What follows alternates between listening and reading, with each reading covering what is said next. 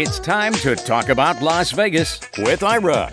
Each week, Ira David Sternberg talks with the celebrities, entertainers, writers, and personalities who make Las Vegas the most exciting city in the world. And now, here's Ira.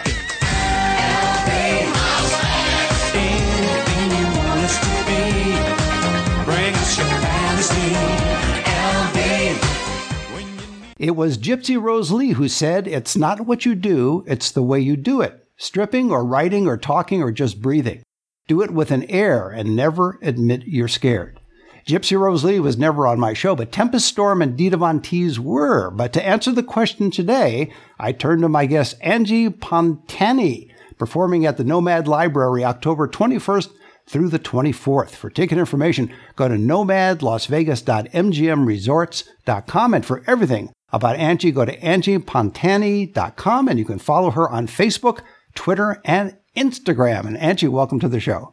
Thank you. Thank you so much for having me. So I guess I will follow up with my question. What do you think about that quote from Gypsy Rose Lee and the way you do it, stripping or writing or talking or just breathing, you do it with an air and never admit you're scared? Absolutely. I think that really encompasses the spirit of burlesque. It's about the journey of the tease, specifically in strip tease. And I always tell people that it's like, people say, oh, you're a stripper, you get up on stage and you do a strip tease. Yes, you do.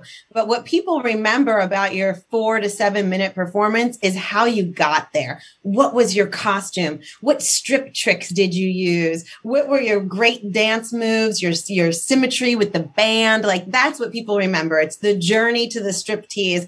At the end, it's pasties and G-strings for 10 seconds, but that's not what they go home thinking about, I think. I'm not 100% sure. It's what happens in between. It's that journey, and it is about being fearless and just going for it, because that's the beauty of burlesque. It's the journey and it's the tease, in essence. Yeah, absolutely. How did you start on your journey to burlesque? How old were you, and how did you find that part of show business fascinating versus any other part? Well, I was wildly young. I was 17 years old. I came to New York and I wanted to be in showbiz. I had gotten into NYU in their theater program and I was studying there. But, I'm not big on patience and I wanted instant gratification. And I was in New York City. Come on, So I got a job. I dropped out of college and I got a job at a cafe. And one of the people that I worked with was a dancer. And he said, you have to come and audition for this show.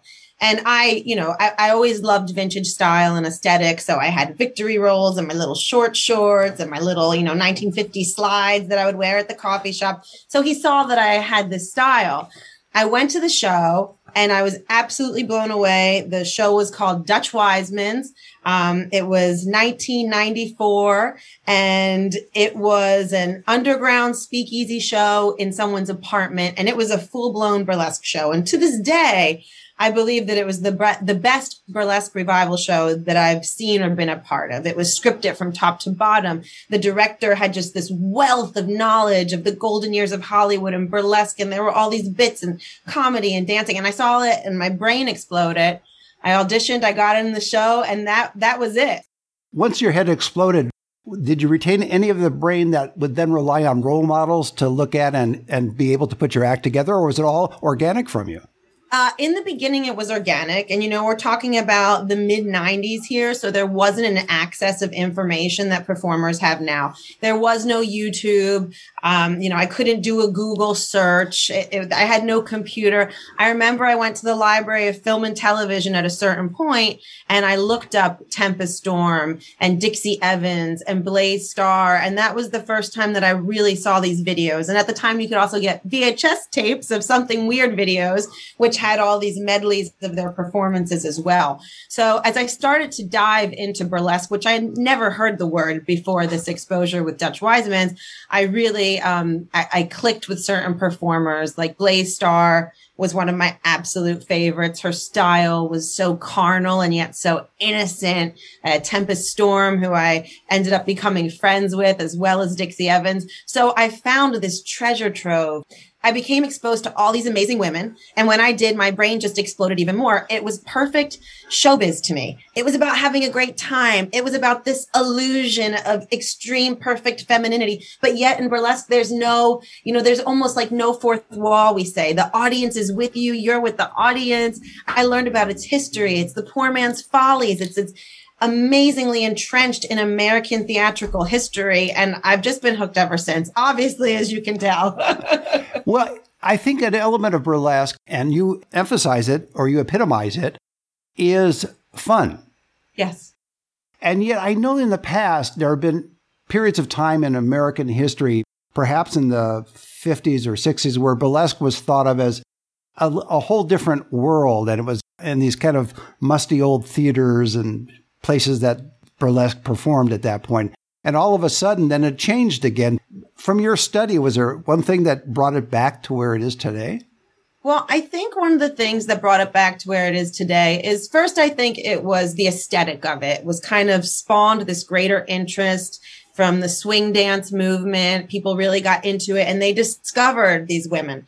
And then for myself, I felt like it was this reclamation of femininity, specifically when I came up in the 90s, feminism was very much on the move. And there was this kind of concept that if you wanted to be a power boss babe, you couldn't wear the red lipstick. You shouldn't have big cleavage. You have to dress in a suit, tone down all the things that make you a woman.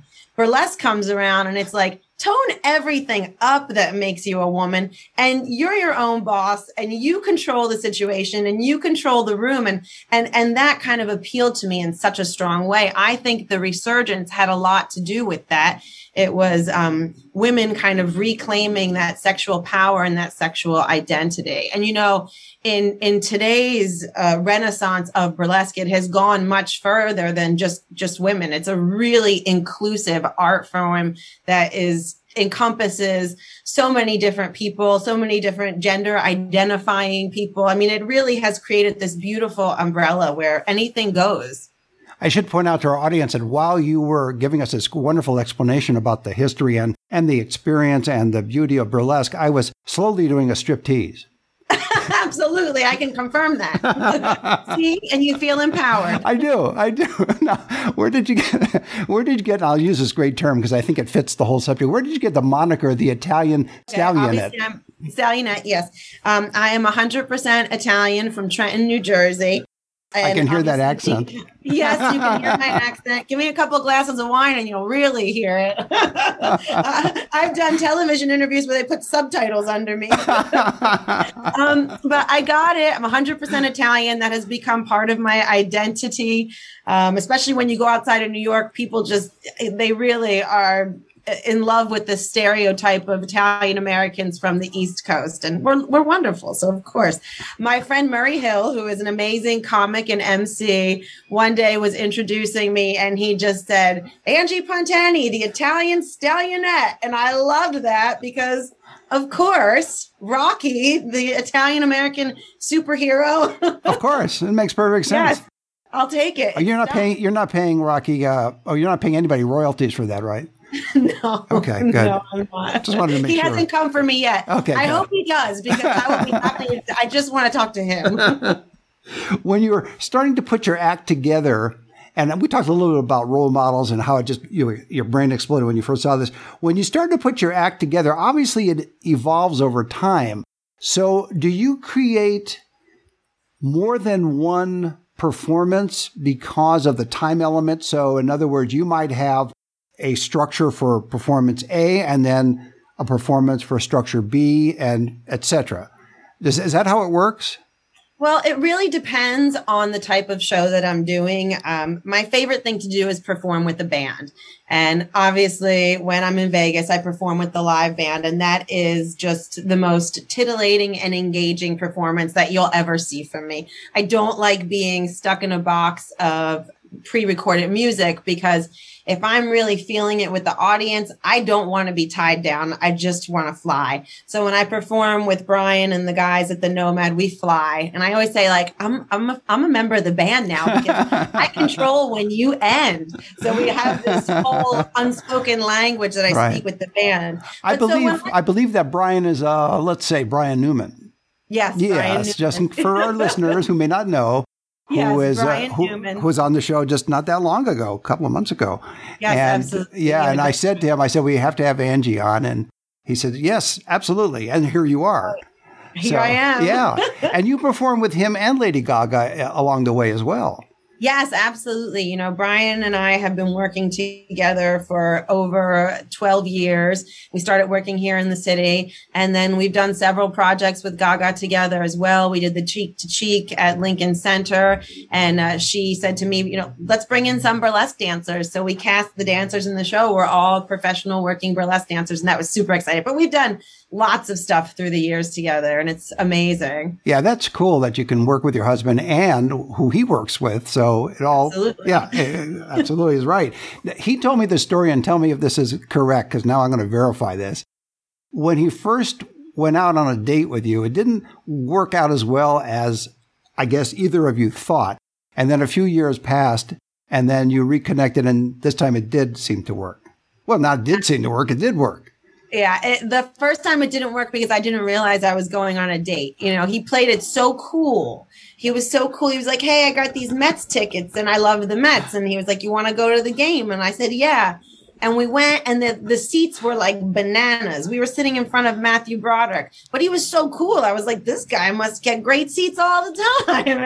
I didn't think, you know, that he'd spent a month's paycheck getting these tickets and had been nervous and set this whole thing up. And when the game was over, I said, thank you. And I jumped on the subway and went home. And he didn't talk to me for a while. And I was like, what's his problem? He played it too cool. He played it so cool. I had no idea it was a date. Did he ever, I don't know if the word is apologize when you reconnected, or did he explain when you reconnected? When we reconnected, we did and when we reconnected, we really did. We went on one date, probably about 4 or 5 years later, I think. And that was it. We've been together ever since. We got married a year later. And eventually we did talk about that. And he said, I was so mad at you. I said, you can't be mad at me. That's so funny. Now, he didn't think it was funny at the time. Of course not, of course. But now, being stereotypically Italian and from New Jersey, not only do you have burlesque on your plate, but you also have cooking. Yes. And so you can watch Angie and her recipes and cooking as well. You go to the website. How did you start showcasing the cooking, I guess is the better way to ask it. Yeah. In other words, you've done it, so you knew that yourself, but when did you decide to go public with it, I guess is the way to phrase it. Well, I've grown up cooking, again, very stereotypical Italian-American family. I'm a very good cook, and people come to my house and say, oh my God, this is amazing. I love this. How do you do this? How do you do this? People are asking me for recipes. So I was just sharing them, and they're all things really from my grandparents and from my time in Italy, which has been plentiful, lucky for me. So I just started to share them. And then when I had my daughter's 6 years old now, the first couple years of her life when she was really younger, it was very difficult to work. And I needed a kind of passion project. I always need a passion project. So that's when I started the blog, and that's when I started putting my recipes out there. And it went very well. You know, it did well. I did it a collaboration with Rachel Ray. That was really fun. So it's been great. But that was really what inspired me to do it. I always have to be creating something or making something, whether it's a performance, a costume, or a meatball. And the podcast as well. Yeah, the podcast came about when the pandemic started and the quarantine started. And I worked with this lovely production company in Australia called Giant Panda King for years. They would bring me over there for tours, and they reached out to me and said, you know, we're all quarantined. We're trying to create some stuff. We want to produce a podcast, and we think you're the perfect person to do it because, you know, you've been around since the beginning of the Neo. You know a lot of the legends like the Dixies and the Tempest. Tempest, I was going to interview her. Unfortunately, she passed before I had a chance to do that. But that's how that came about. And that was an amazing experience. I really got to do some great interviews. So symbolic of the 21st century. These guys are in Australia. Absolutely. And you're here, and you make it work. Absolutely. I learned a lot. It just seems that, as you said, you have this creative spark, and you always have to fill that passion project. In addition to cooking and the podcast and your work, what's next in terms of any interest that you want to put together as an extension of what you do? It's hard to say. I have my hands full right now. Doing the show in Vegas with Brian and the band and all the amazing guest stars has been really artistically inspiring for all of us, but especially for myself. And I really have such an amazing time out there. It's made me want to perform more in the proper environment. So I'm really focused on getting out and doing that more because it really just feeds your soul, but I got to get back on my blog. It's hard. I spent the last year being at home. It's a lot of work and you have a kid. So yeah, it's a lot of work. It's a lot. Now she's old enough to understand that you're in show business. Oh, 100%. Right. Yeah. So she gets a chance to see mommy perform at some point along the way, I would think. Oh, yeah. She's convinced that she's in show business as well. Well, when you come to Las Vegas, and you've been here many times and you won an award here too, what's your favorite Las Vegas experience? Or maybe you have two that you remember and that stick in your brain all the time. Oh, I've had so many amazing Vegas experiences. When I really started I guess it was about 2010, I became very close with Dixie Evans. And Dixie Evans started the Miss Exotic World pageant, which later became the Burlesque Hall of Fame.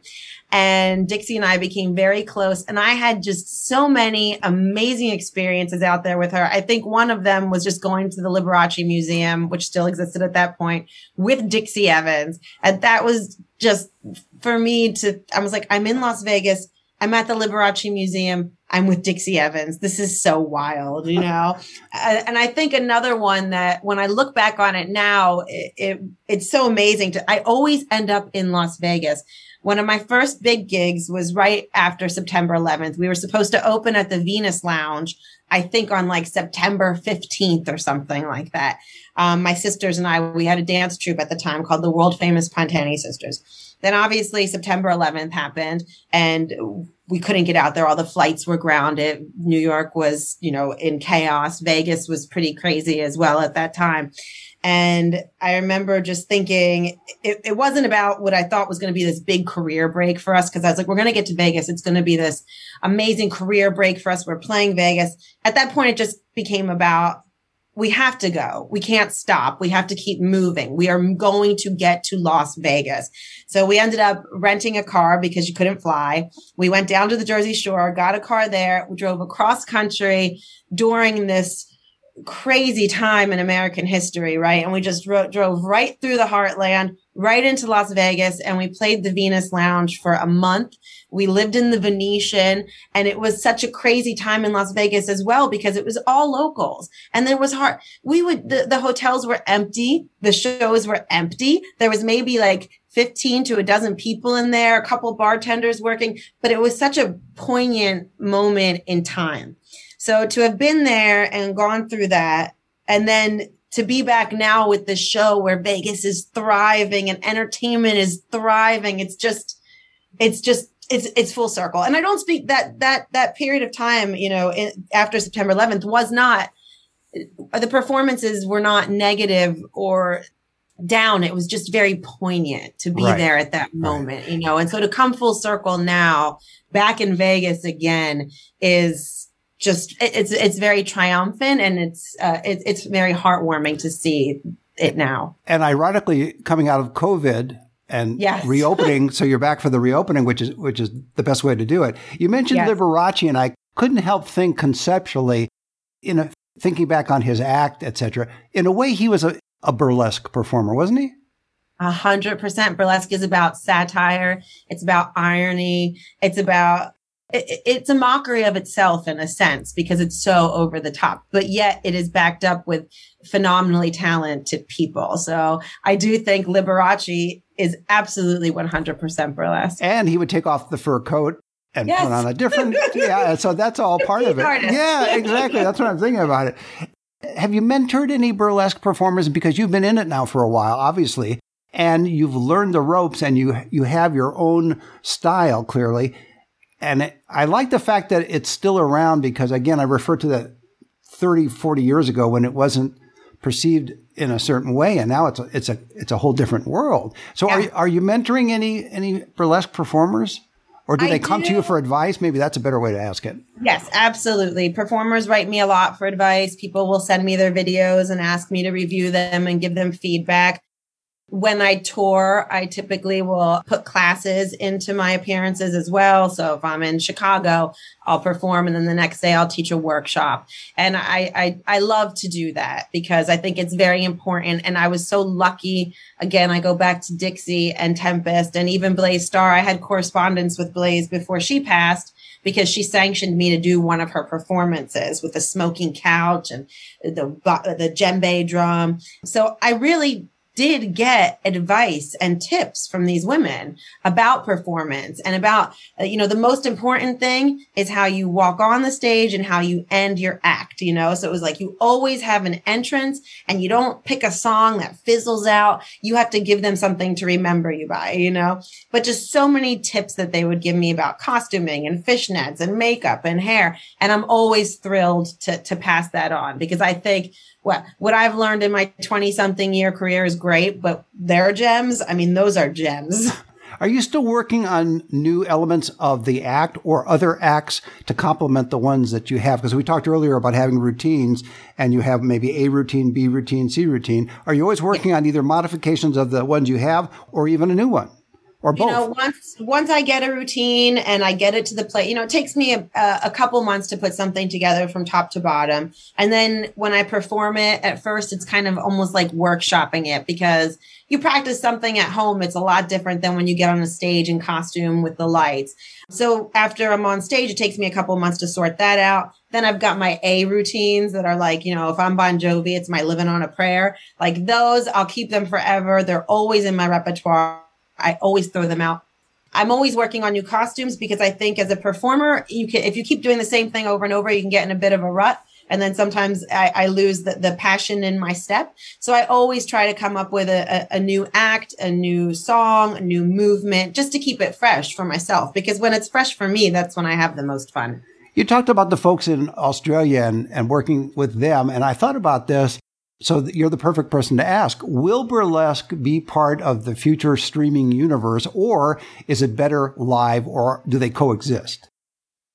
I believe that burlesque is best when served live. So much about the energy of a burlesque performance is the relationship that the performer has with the audience. It's why I think our show at the Nomad is so magical, because an intimate room and the proper setting really sets this show on fire. And I believe that live, in person, feeding off the energy of the audience, the energy of the band, the energy of the other acts, that's when you really get an amazing show. During the pandemic, there were a lot of streaming shows, and they were really fun and enjoyable. And I think it's always a great option to have. If someone in Australia wants to watch a show in New York, they can stream it live, but the magic happens when you're live. No doubt about it. You mentioned something, too, about the intimacy of the room at the Nomad Library. And I was just thinking, from your point of view, as a professional burlesque performer, is there a room that's too big? And if you get an offer, you say, you know what, it's just too big for what I perform or present. You ever get into that situation? I have done a couple shows that are in arenas, and that has been very challenging because you can't really see the audience. There's a separation between you and them. There's thousands of people out there and itty bitty you on stage. I barely say no to anything, Ira. I just love to be on stage. The more, the merrier. But in my personal opinion, I feel like 500 and under is the perfect capacity for a burlesque show.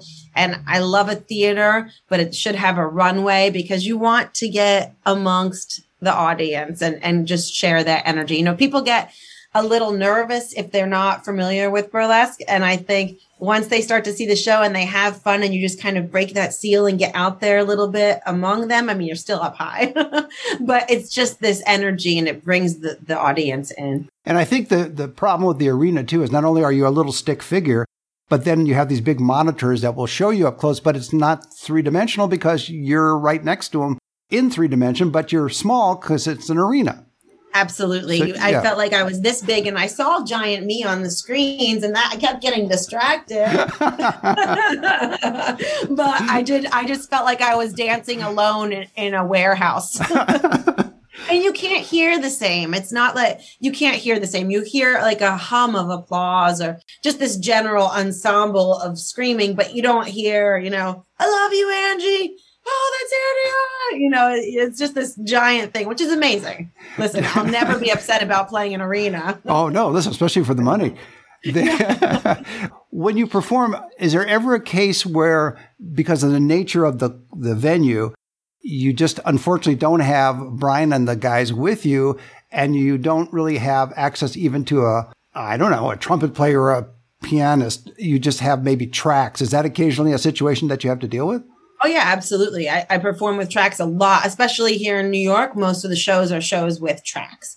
And, you know, I still have a great time. I just did the New York Burlesque Festival a couple weeks ago at Sony Hall, which is a beautiful venue. And that was all tracks. And I had a ball. But if I had my way every day, I would always be playing with Brian Newman. Of course.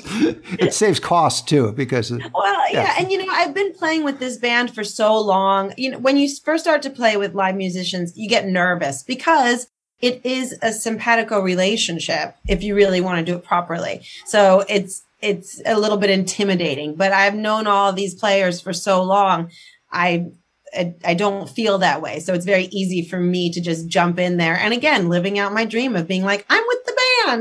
And they know where you're going in the performance, and you know where Absolutely. They're going, and they're professional magicians. Oh, yeah. They're professional musicians, and magicians too. But they can follow if all of a sudden you decide to change something slightly because you're feeling completely. It a different way. Why not? Oh, yeah. If I want to keep going and going, they just stay with me. And when I want to end it, I know how to end it. And I'll often end it with this giant pasty twirl. And we just bam, bam, bam. And I jump up and down and the song's over. And I keep it. Now, before I let you go, the profound question of the hour, which is, we talked a little bit about the future of burlesque, and clearly it's very popular now, too. Do you see, looking forward 10, 20, 30 years, will burlesque still be with us? And do you plan to be in burlesque 10, 20, 30 years from now? You know, if you had asked me this question 20 years ago, I would have said, no, it's just a trend. It's just this passing niche form of entertainment. But now, 20-something years later, I say, absolutely. I do believe that burlesque will be here in 20, 30 years. I think it will always have an air of underground. It will always have that niche element. But it speaks to so many people for so many different reasons. And, you know, as I spoke about in the beginning, burlesque has this huge, huge roots in American history that people don't know about. Because as you said, you know, in the late 50s, 60s, and 70s, people started to think of burlesque as this seedy entertainment. It's strip clubs, you know, it's not real theater. But they're so wrong. You know, burlesque survived burlesque houses on Broadway survived the Great Depression when the Broadway shows were shutting down. You know, I always say it's the poor man's follies. There's no fourth wall. You know, Dixie used to tell me, oh, women used to come to our shows all the time. They loved it. It was for everybody. Comedians like Red Buttons got their start in it. There was so many stars that came out of it. So jazz music and burlesque they were best friends, you know? So you have all these huge things in American theater that are so well known and regarded so highly. Burlesque is one of those things. And we're starting to learn more about that. Books are coming out about it. It's a great history, but I believe, yes, it will be here. It will probably keep changing, you know, the styles, the influences, the performers, the way it's done, where it's done. But I do believe it will still be here. Will I be a part of it? Oh, I didn't think I'd still be a part of it now. It's going to be hard to get rid of me. I'll take that as a yes, you'll do it. And if you change your mind, you'll change your mind because that's your choice. Well, that's a great way to leave it. My guest has been Angie Pontani. She's performing at the Nomad Library, October 21st through the 24th. For ticket information, go to nomadlasvegas.mgmresorts.com. And for everything about Angie Pontani, go to angiepontani.com and follow her on Facebook, Twitter, and Instagram. And Angie, thanks for being on the show. Thank you so much for having me, Ira. See you next time. You've been listening to Talk About Las Vegas with Ira. Each week, Ira David Sternberg talks with the celebrities, entertainers, writers, and personalities who make Las Vegas the most exciting city in the world.